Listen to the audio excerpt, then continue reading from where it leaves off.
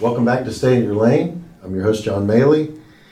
Today, we've got Thomas Kern, good friend, great attorney.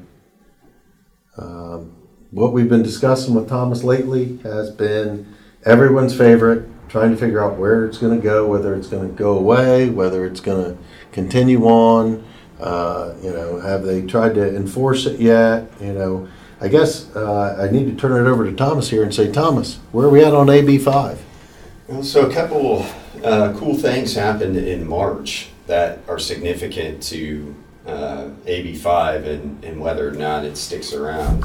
We first need to talk about Prop 22 because it's significant to this. So Prop 22 is essentially a workaround for the Lyft, Uber, gig workers essentially so that they can continue as independent contractors, even with AB5 in existence. And this is actually, it was a ballot measure initiated by the people. And 60%-ish of voters were in favor for it. So it passed as a ballot measure, this Prop 22, exempting essentially Uber, Lyft, Postmates, those types of drivers. So this passes, it goes through, then it is challenged obviously by the government, and it was struck down in a California state court as being unconstitutional, essentially limiting the legislature's power.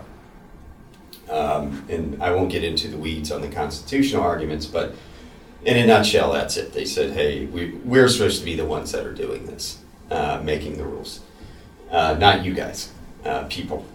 So that was obviously challenged by Uber, Lyft, Postmates, rideshare. So on March 13th, the appellate state court, a 3-panel court out of San Francisco, reversed that ruling that Prop 22 was unconstitutional and indeed said, no, it is constitutional. Essentially, the power of the people to legislate coexists with the legislator's ability to legislate. So if the people want to create a ballot measure that doesn't otherwise conflict with the Constitution, right, they can do that. And that's, why our system is great. People can actually get things done. So let me try and dumb this down for people like myself. If you don't agree and you feel that the ruling from the court is unconstitutional or not fair or unreasonable, we as people can fight it. Yeah, so we as people have a lot more power than we think. Now, it's not easy to do a ballot measure, and it costs a lot of money. You have to get signatures, so you have to pay the people to go do that. You have to advertise it and get voters excited about it. I think the California, I want to say it's the Attorney General or some person said essentially, Uber and Lyft paid $200 million to get their own law. Certainly that's a biased opinion. It was approved by 60% of California voters. So obviously people liked it. Right. And yes, so if you don't like something, and it wouldn't otherwise challenge the Constitution, right, in your state, and obviously state by state the laws are a little different on the procedure and things of that nature, but you can absolutely create a law. And the court here sided with the people and said, no, the people have the ability to legislate as well. This is what they wanted, and it doesn't conflict with anything else in the California state constitution. But there was a portion that made it difficult for the rideshare workers to join the union. And there was another piece, and those were actually held as unconstitutional, but the rest of it was okay. So the rest of it making it possible for these rideshare workers to continue as independent contractors was upheld.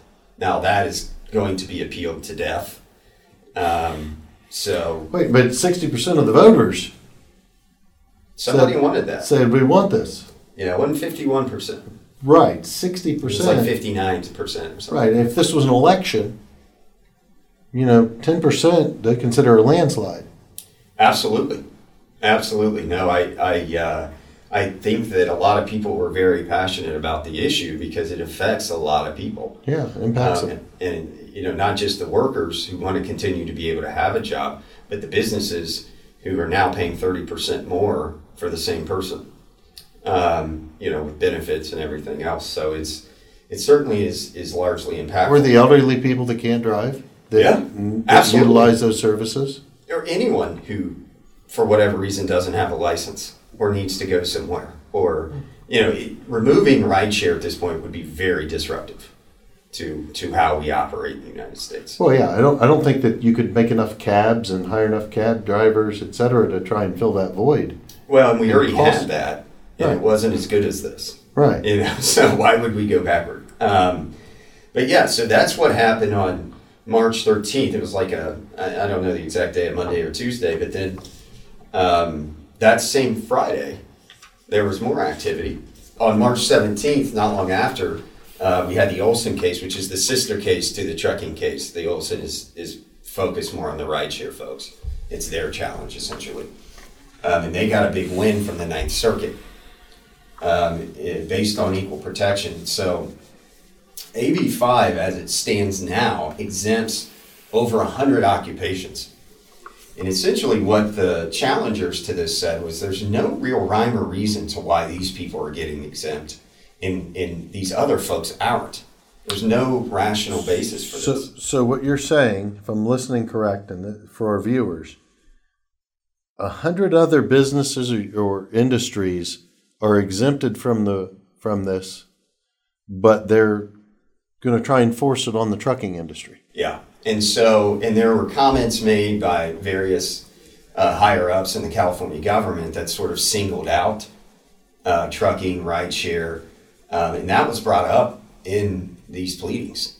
The people that said it, they sort of called them out and said, look, you're clearly singling us out. You've talked about it, and you've allowed 100 other occupations, including referral agencies, which I don't know what that is. Surgeons, pet sitting, all examples of gig workers, occupations and gig workers that are exempt under current AB5. So essentially there was an equal protection argument here on behalf of the gig workers, stating that, hey, you have unfairly singled us out. You have discriminated against us essentially for no real reason. And so, I've read several things now that are saying, look, at best, it's favoritism. At worst, this is corruption. Why are these certain groups exempt and we are not? You've not given us any real reason. And so it's not fair, essentially. So in the Olson case, the court has now sent it back down to the lower court. The appeals court sent it back down to the lower court saying, you have to reconsider these things. Number one, you have to, reconsider the whether or not this law is constitutional based on the claims that it's not being applied across the board the same way, and with several exemptions.